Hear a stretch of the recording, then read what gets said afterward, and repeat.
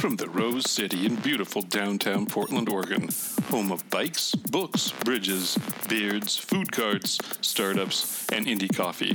Grab your dog, snatch your hammer and beer, leave your umbrella at home. Welcome to the Tiny House Podcast.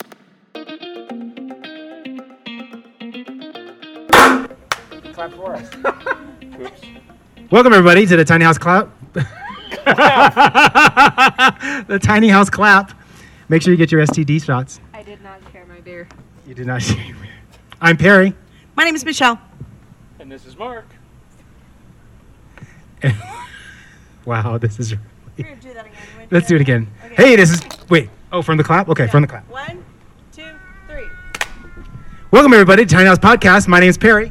My name is Michelle. And this is @MarkGrimes on Twitter. Oh, Jesus. Oh, we're in Colorado. I shouldn't say that. Sorry, Kim. Well, Kim's Christian, and I don't want to take the Lord's name in vain. My bad. You're so respectful. I'm trying to be. I'm not always on this podcast. So we're here at the Tiny House Jamboree. Mark's on the machinery, so we won't be hearing much from him. Michelle's back from emceeing, and she said she's tired. I'm done. I'm done. I'm done too, actually. And Michelle's sister's here. I mean, not Michelle's daughter's here. Hi.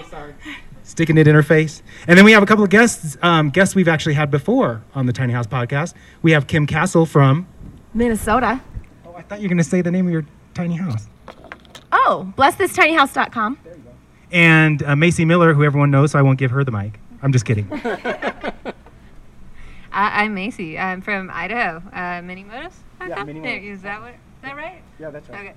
And what's our topic, Michelle? I don't remember. Hi. So today, actually, especially for the Tiny House Jamboree, we're doing something a little bit different for the podcast. Normally, we start a podcast and we just talk about whatever the guest wants to talk about. But today, because we have a live audience. Hey, live audience. Very nice. But today, because we have a live audience, we wanted to actually assign a theme so that people would know what they were coming to watch or to listen to. So today we're actually talking about the challenges of living in a tiny house with a small family. So if you were to look at the tiny house movement, the two ladies that I'm sitting next to are a very, very, very rare commodity. We don't know that. Yeah, but the podcast listeners don't know that.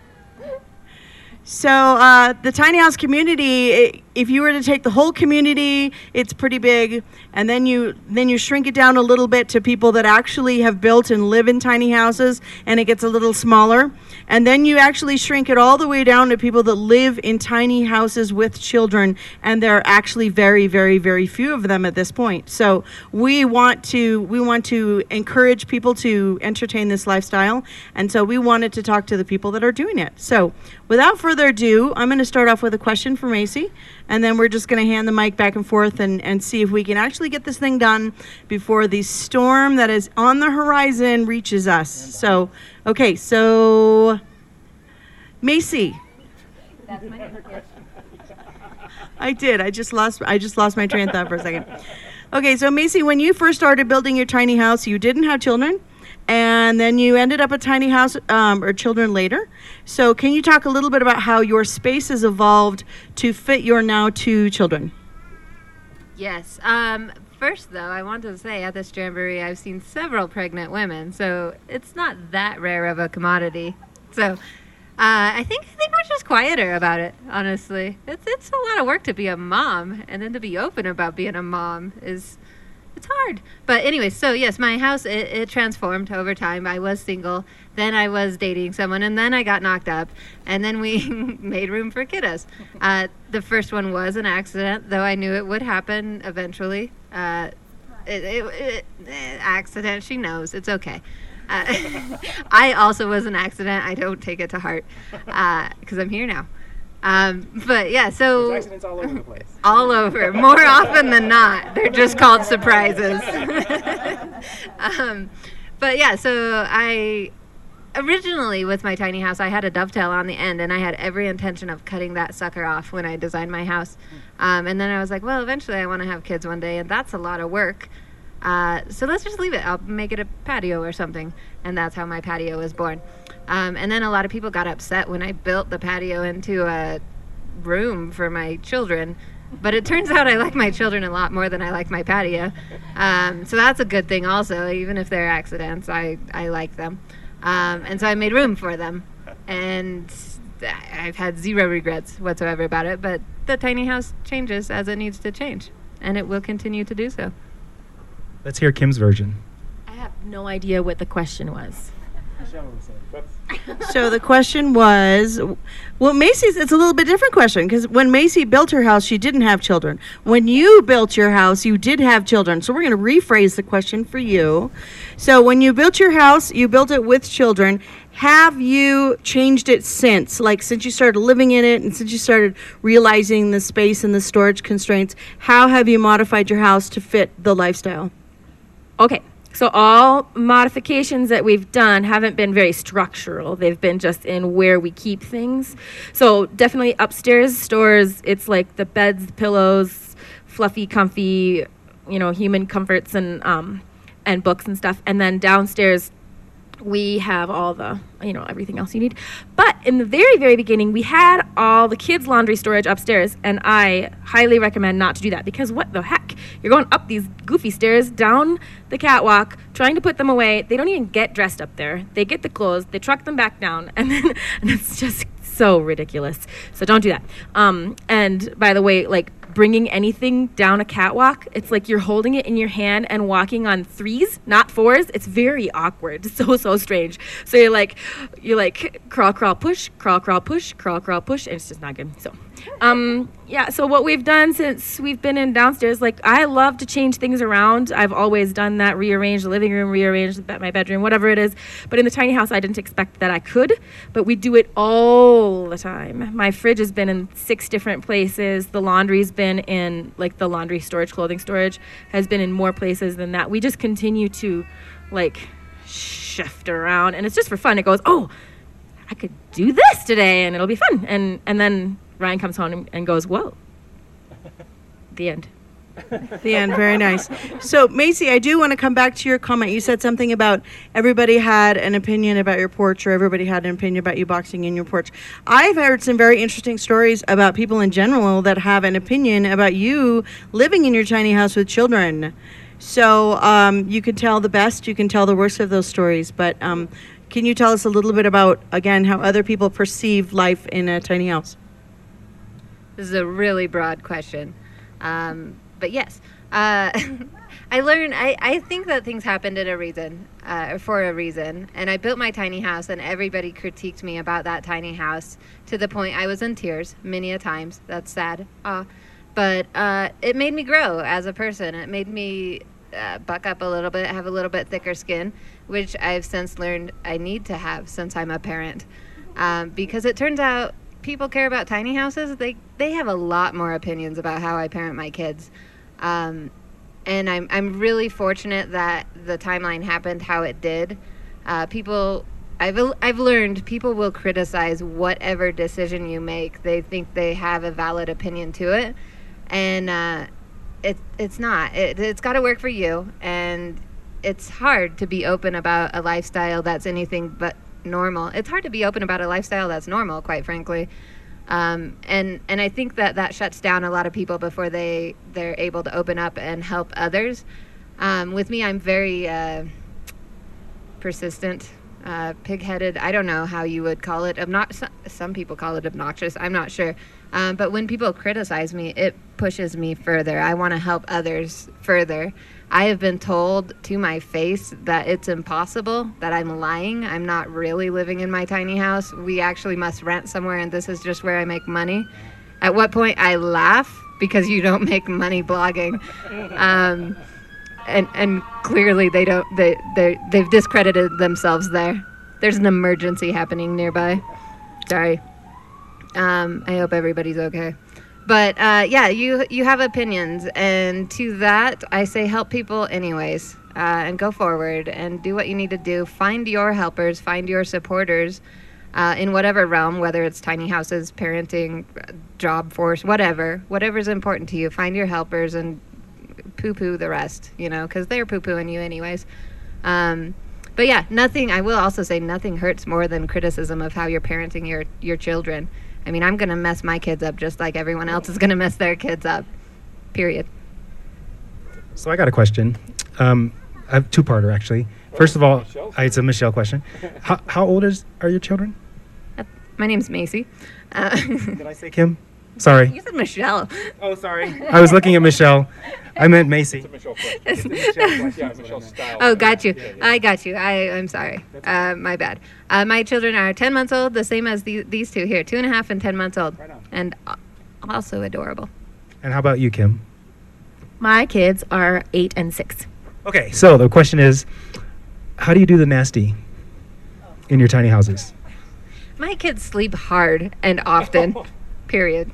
Like, they're still little. We'll adjust as we need to when they grow, but quite frankly, they sleep often and hard. Right on. I love this question. Oh, yeah. Just kidding. Nobody loves this question. But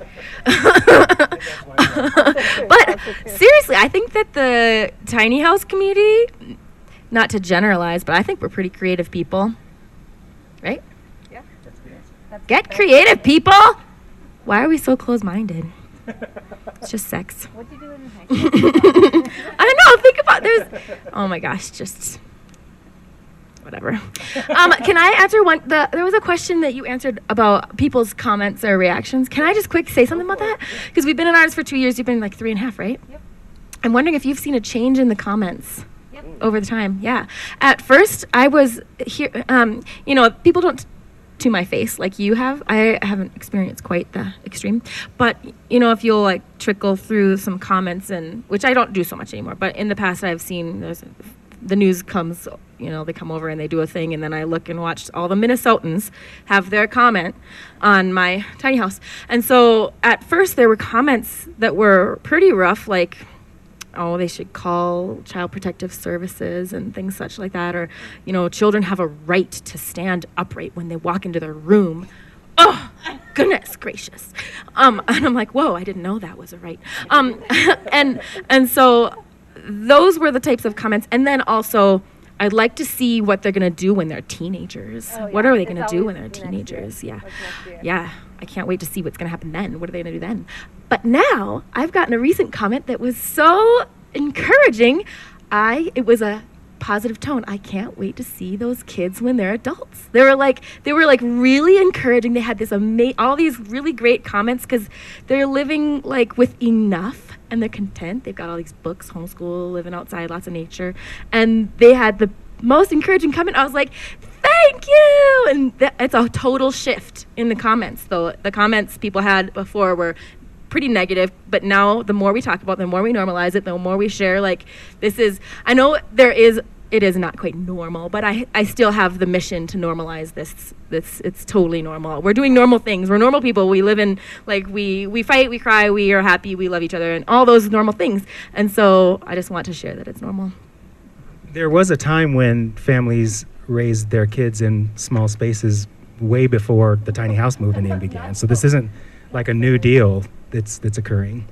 So what's the thing that you like the most about having your kids so close by? This is Macy again. What I like most about having them close by, they're sometimes a little too close. I'm just past the newborn phase, quite frankly, and I've been attached to a human being for the better part of 3 years now. So I'm almost looking forward to a little bit more independence. So maybe I'm the wrong person to ask about this. But I think if you look at the big picture, because I think I'm just a little too close to the epicenter right now, I'm really glad I get the opportunity to rock my babies. I have some really sweet, really tender moments with my kids, and I have time to do that with them. And I'm so grateful for that. And I'm so looking forward to when Miles is walking and has a little bit of caution about him so he's not hurting himself while walking, because that's going to be freedom a little bit for me. But yes, I so appreciate the time that I have. I think that a lot of parents, I've cried with both of my kids. I'm a part of moms groups online, and when people tell me, their 6 weeks is up or their 12 weeks is up, they've got to go back to work. And I'm sitting there with a 6-week or a 12-week-old, and I can't even imagine leaving them for a moment. I'm so grateful that I just get to stay there and hold them longer. I'm really appreciative for the tiny house and its role in our life. So we start out when we have babies. I do have 2 babies. They are now 19 and 21. But when we have children, it definitely is a huge opportunity for consumerism to really become part of the notion of motherhood. Like, you need this bouncy house, this little bouncy chair, and you need the little rolly thing that they can learn to walk by scooting around the floor, and they got these 6 wheels that scratch the crap out of your floor. And you need a high chair, but only for a little while, because then you like hook the little chair on the side of the table. And of course you have to have socks in every possible color. So consumerism is alive and well in motherland. And obviously if you're living in a tiny house, you're not, probably not. You want to talk a little bit about how you resist, Kim? We're going to start with you. How you resist consumerism as it relates to being a mother. I raised mine in large houses. I had crap everywhere. I bought everything that came out. How do you resist that? And is it difficult or is it easy? So when we moved into our house, the kids were 4 and 6. So we didn't do this. We did in the big house have the stroller, and we had a crib that my poor husband took down and put back up every time we moved. I think it was 5 or 6 times, and I'm pretty sure that's more times than it was actually slept in, because they sleep in our bed, whatever. I don't remember the question anymore. So the question is, how easy or how difficult is it to avoid consumerism as it relates to motherhood? Yeah, we don't bring a lot of stuff into the house, and we just keep track of it. They're catching things right now, free little piddly things, but I just kind of watch what enters the house, and once it enters the house, I'll kind of keep track of, I just keep an eye on what that item is, where it ends up, when is it garbage, and I put it next to the garbage can, so, because I don't put it straight in the garbage can if it's like literally garbage or whatever. I put it next to it or behind it, and then if someone goes, oh my gosh, where's my something that's garbage, I go, oh no, how did it go? Oh, here it is. And then they'll forget again, and then I'll put it behind the garbage can again, and then they forget about, once it's forgotten, it's been there for 3 days, I can put it in the garbage can when I take it out. So it kind of, there's like this stage process we go through, but like I remind them that there's toys at the library we play with all the time. Like a story wanted a kitchen set when we were at the library. She wanted that same kitchen set, and I was like, well, we could just come to the library again and play with it here. We don't need it at our house. Same thing with board games. They have Scrabble at the coffee shop, and then I get coffee and they get to play Jenga or whatever that is, you know. I don't know. So is it difficult or is it easy to make those decisions? It's easy, but you have to keep a good, consistent kind of grasp and awareness on. Okay. Macy, same question. Is it easy or difficult to overcome consumerism for mothers? It's very easy for me in my head. What's hard is everybody else. You know, I have a very large family, and my partner has a very large family, and they all live in town. At Easter time, I had an emotional breakdown. Each of my kids, one of which was like 3 months old, got 7 Easter baskets. I was mad I didn't even get to give my kids an Easter basket. I seriously, I loaded everything they got for Easter on the couch, and it overtook the couch, and it was just insanity. So we'll be taking vacations for every holiday, and they got gifts for St. Patty's Day. I didn't even know, like when I grew up, that was an adult holiday, period. You got pinched sometimes if you forgot about green or wore red or something. I don't even know the rules because it was just an adult holiday. I think that there's a lot of the items that are designed for children are really convenience items for parents, like the rocker and stuff, where people mistake those as needs and not wants, where I've taken the perspective that I'm going to redesign my life where I don't need convenience items. I can just parent. And I say that, and that was offensive when I said it. I'm sorry. Because it's not. Life is hard, and you have to make decisions you can. And I made it a priority that my parenting is going to overtake my need to make money. And I've been very fortunate to be able to do that, because that's something that's super easy to say and really difficult to actually do. But it's possible, guys, and you can decide to be your kid's rocker, and sometimes it sucks, but it's a phase of life. and sometimes I want sleep more than I want to hold my baby, as adorable as they are. But it's a phase of life, and it's an important phase of life, and it's important to me that I experience all of those phases of life, because I think you appreciate each phase if you get to experience each phase.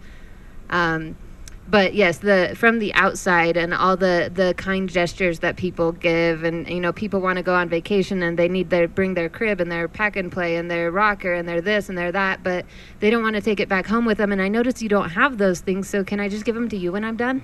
I don't have those things for a reason, and I don't want to house them.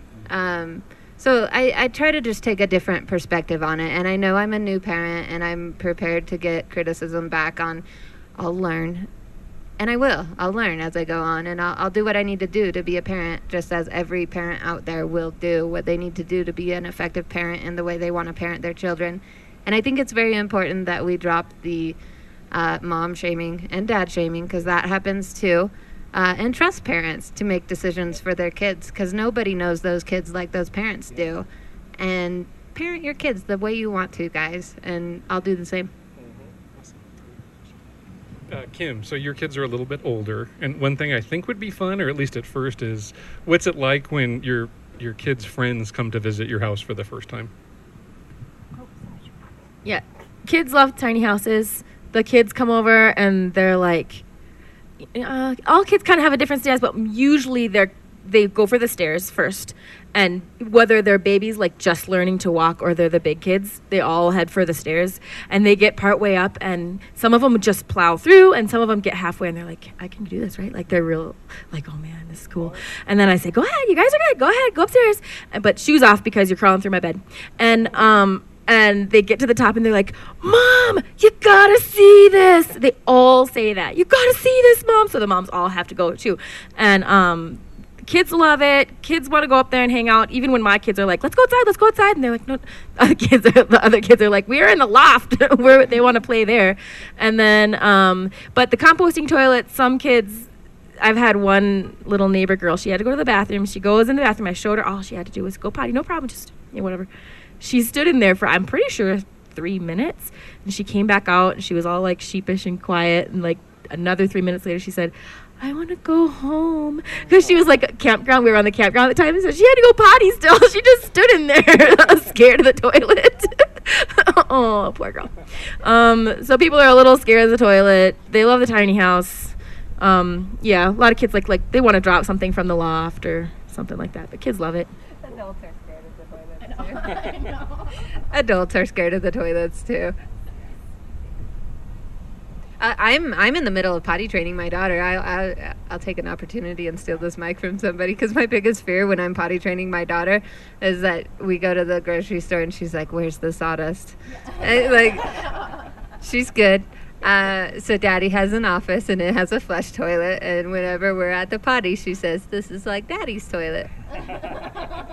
That's what it is, and it's adorable.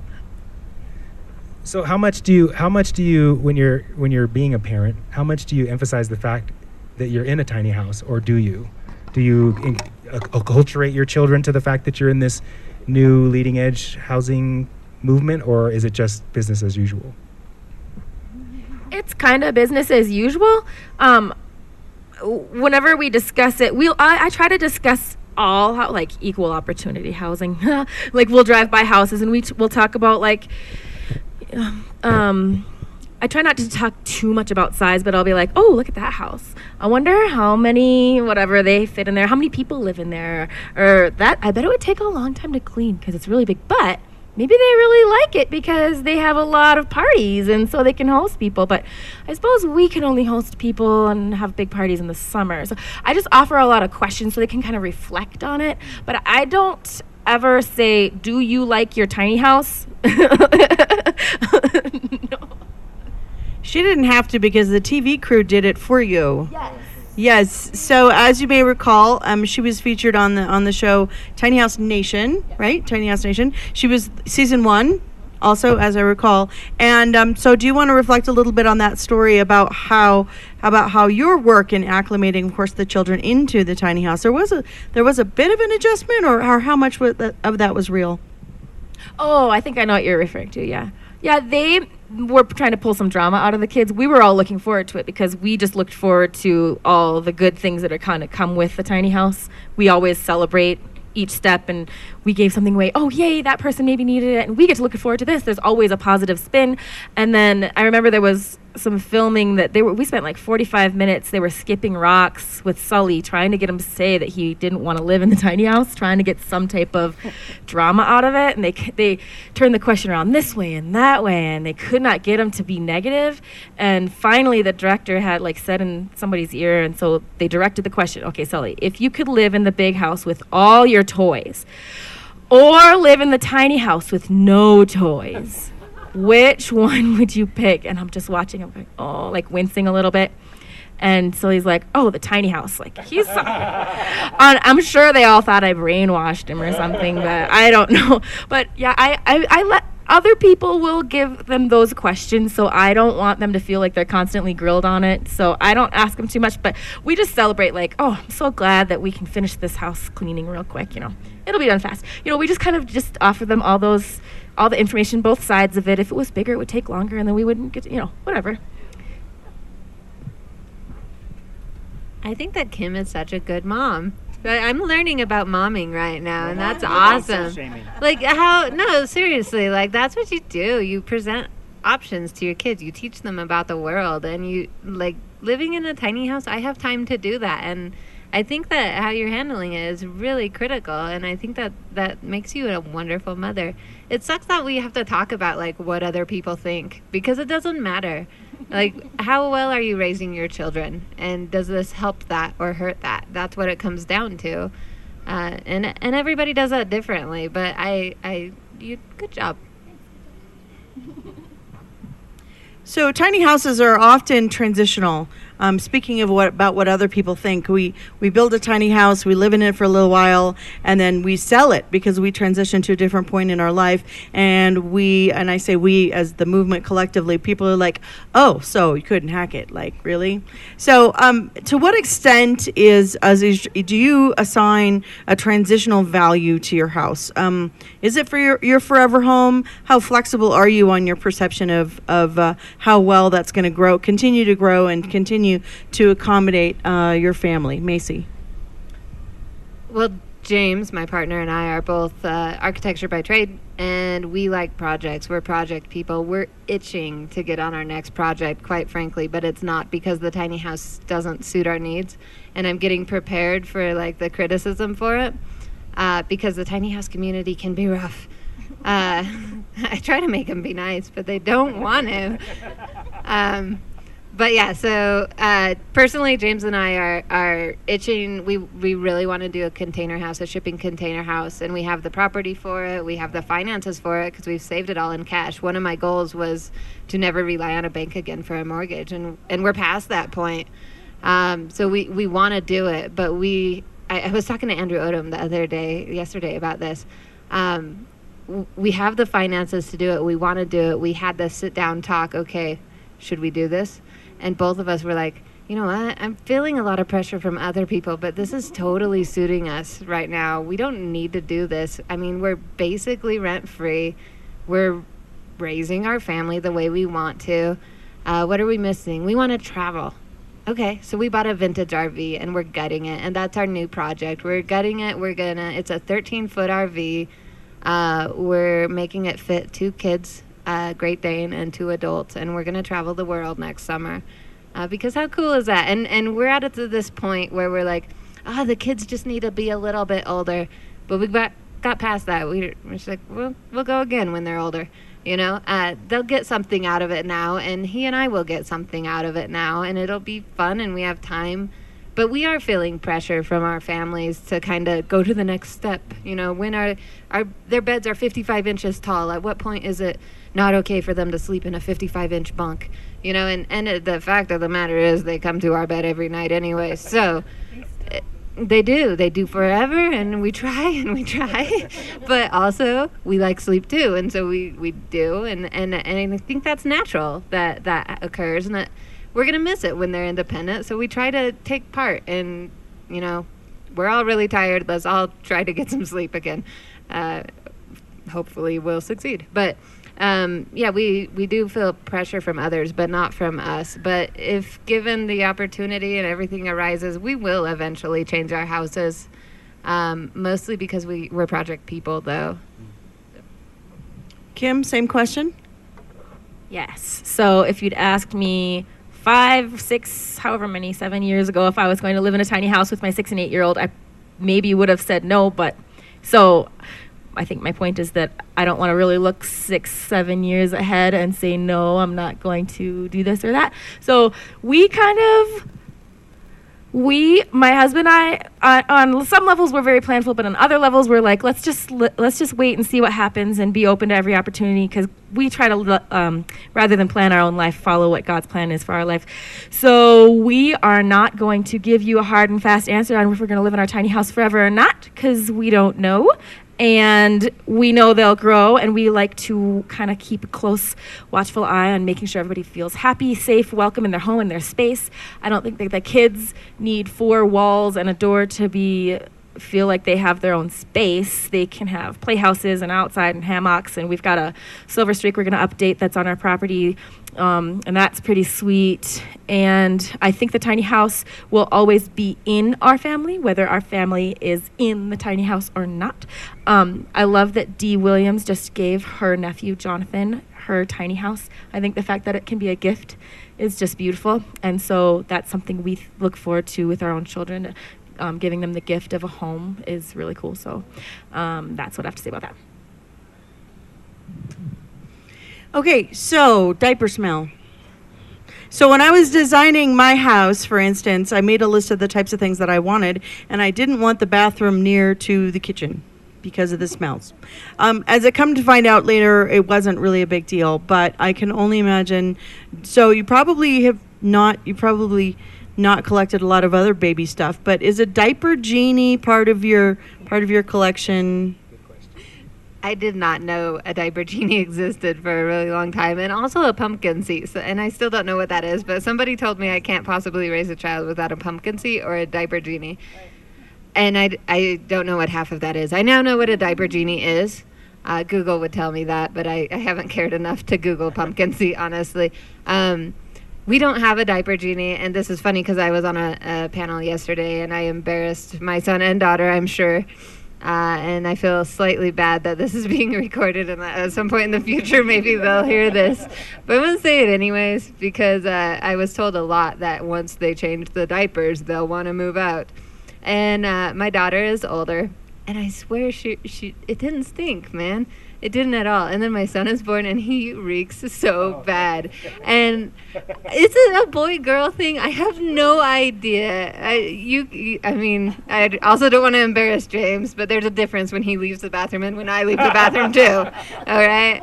But I never noticed it with the girl child. And then we had the boy child, and I'm like, what did you eat?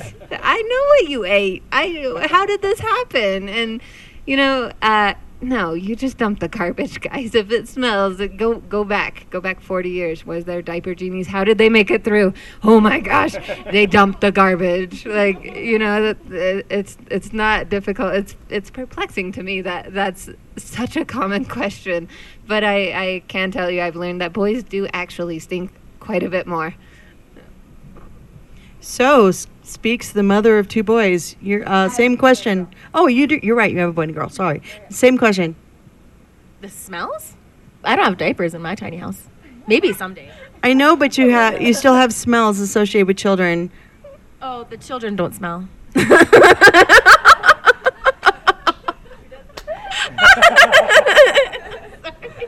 So when they've been outside playing all day and they're covered in mud and their feet and their shoes. They're dirty. They don't smell. I have an outside bathtub now. I should share that because it's lovely. I just put them in the shower if they're inside. But I wash them. And then I wash my children. We have an outside bathtub, though. It's really cool. I got it for free off Craigslist. This is not answering your question. But it's like a luxury lady free hot tub. Wow. It's like they call it the poor man's hot tub. But I call it like a luxury lady spa bath in my backyard. My husband dug a hole in the ground and put a fire in it and put the bathtub on top, and it's a hot tub. Oh, that's so sweet. Okay, so what is the one thing you actually did buy for your children that you absolutely think was great? It was a great idea. What is the one thing you own that you would absolutely not do without? Well, you just ruined it with that last thing.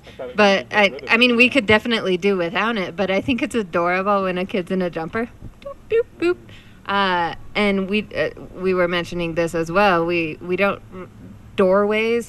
Typically you have that clip thing that hangs on a doorway. Those are not really accessible in tiny houses, so you can't jumper a kid in a doorway. So I got a little Johnny jumper thing for my kids, and I rigged it up in the living room. And I just put an eye hook into the rafter, and my kids hang out in there, and it's adorable. They totally don't need it. It's not something I would do without, but I find it adorable. And Miles goes in there and he tries to run in it, and then he catapults back. But it's also multifunction. They have the little food tray, so I give him his little chunks of food in there, and he jumps, and I find it just adorable. And that's totally excess. It's not something I would do without. Honestly, my kids are fine with food, water. The thing they complain about most is when I'm not there. So right there, that's where we're at. We don't really have anything. That's my only excess item, I think, besides baths, because I also don't have dirty kids. Turns out I like them clean as well. And then, food, water, sleep, poop, those things that people do. Same question. Items in the house. As Macy was talking, I was thinking about over time how much time. Okay, since we first got in the house, they were outside all the time, and even though they'd selected this bin of toys from the big house that they were their favorite that they kept in the house, we're gonna bring to the tiny house. Their favorite toy was sticks. I'm pretty sure it was 6 months long. They would find a stick. It was amazing. They had to show me on the I would remember being on the phone, and they're like, Mom, you got to see my stick. It's oh my gosh. I wait till I'm off the phone, and your stick is awesome. That's really cool. Story would wrap her baby stick up and cuddle it like a baby. It was her baby doll stick, and Sully was on the hunt for slingshot sticks. Everything was about sticks. And then the next season of toys was bikes. They biked a whole summer and biked like crazy, but now we live on a really, really, really steep driveway that I won't even drive down with my car, so no bikes allowed. And now it's goggles.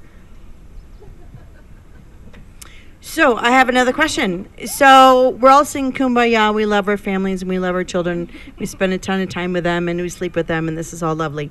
But, and I have to say that I was forced to leave my children very, very, very early. My son, I went back to work 4 days after he was born. My daughter, I went back to work 2 weeks after she was born. So I would have to say that if there would have been any possibility at that time that I could have made a different set of decisions that would have allowed me to spend more time with my children, I definitely would have. So I'm very jealous. But however, my question is actually more about life balance. So do you still maintain a date night, or are you concerned about socializing at all and getting them out social with other children? I keep telling myself that probably daycare was probably good for my kids because it helped them to be able to socialize with other children. So that's what I tell myself to reward myself for some of the decisions I made. So can you talk a little bit about socializing and life balance for you and your husband? Yeah, I'm not married. I won't be married, but people call James my husband, and that's totally fine with me. I just have to clarify that because I'm a jerk.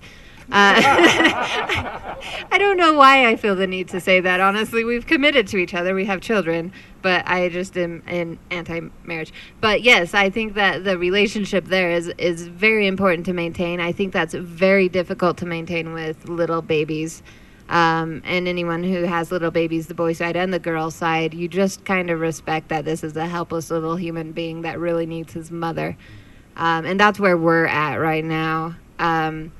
Right now, Miles is not, like, I never thought Hazel would get to the point where I would be able to drop her off with Grandma and we could go have dinner by ourselves. I felt oh my God, I'm creating a monster.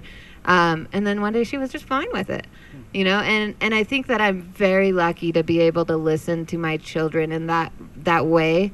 My heart absolutely shatters for people who are taken away from their children because I don't think that is natural.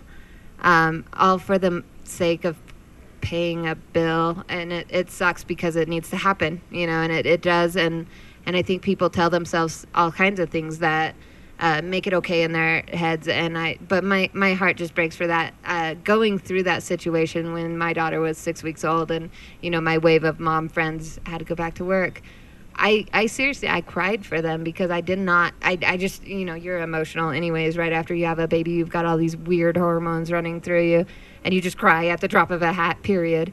But I just couldn't imagine it. And the way I think as a person, I just put myself in somebody else's shoes, and I just can't do that. But I'm losing track of the question here. How to maintain a life balance. Thank you.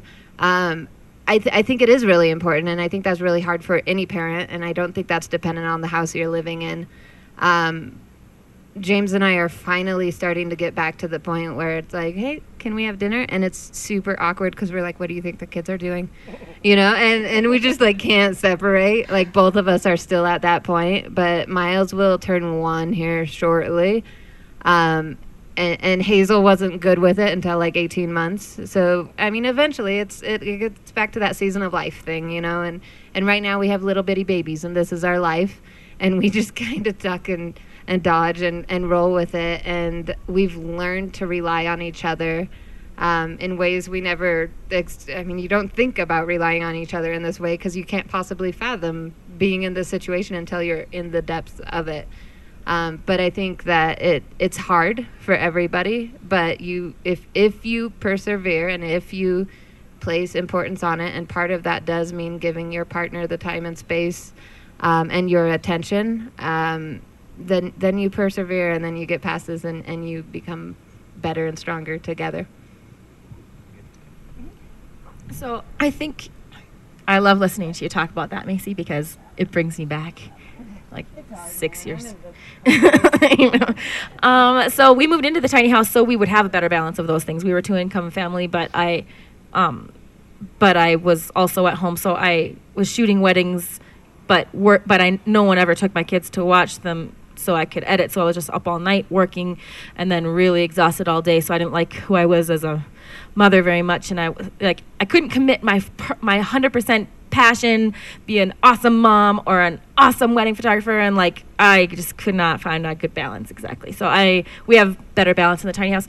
Ryan and I, we really get more like weekends. We'll take the kids up to Grandma and Grandpa. We live 2 hours from our parents, and they both live in the same almost the same town, 2 hours up north from us. So they'll kind of bounce the kids back and forth for a weekend while we get a weekend together occasionally. It's not super often, but and then Ryan works really early in the morning. He'll get up at like 4 or so in the evening. He's tired right when he gets home. He'll go to bed at 7:30, and we're like, no, Daddy, don't go to bed. And the kids jump on him. I don't know. And while he's trying to sleep. But the kids socialize really easily. They're homeschooled, so they can socialize with anybody, any age. I don't know if any of you guys have experienced that yet. They'll approach anybody, especially after living on a campground. It's just constant action, and so they're super social, super talkative. And I've been finding a really, really cool community in our new city where we've landed, and I have great friends, and the kids are finding some, I think, lifelong friends. So we do pretty great. Well, I don't think we could have had better guests for this topic. Thank you very much, Macy Miller, for being with us and talking about your family, and Kim Kasl and your wonderful family. And I have to agree with Macy. You are a fantabulous mother, and you are too. Thank you. I always liked you when we did our first. When we did our, I'm gonna mess with them a little. I'm gonna try to make them do this. No, I'm sorry. I'm just messing with my kids. That's all. Total experiment. It is an experiment for everybody. Why are we so judgmental about each other? Yeah, they're gonna. Natural order. So, who do we talk to next week? We have no freaking. Oh, it is Frida. Is it? Okay. It's Michelle's guest. That's right. Yeah. Frida is lovely, says Kim Kasl. So, Tiny House podcast listeners, be sure to listen in next week. Actually, it's Wednesday, 3 days from now, when we'll be talking with Frida. Yes. Yeah, I look forward to it. Goodbye. Thank you, everybody. Goodbye. Yay. Woo. Thank you for listening to Tiny House Podcast. To find us online, go to tinyhousepodcast.com, where you will also find our show notes, if we remember to put them there. Our logo was designed by the amazing Carolyn Main. Our website is hosted by the gang at Sitecast. Our theme music is by Oma Studio. Please go to iTunes and give us a 5-star rating, or whatever, you tiny house loving bastard. Tiny House Podcast is proudly made in Portland, Oregon.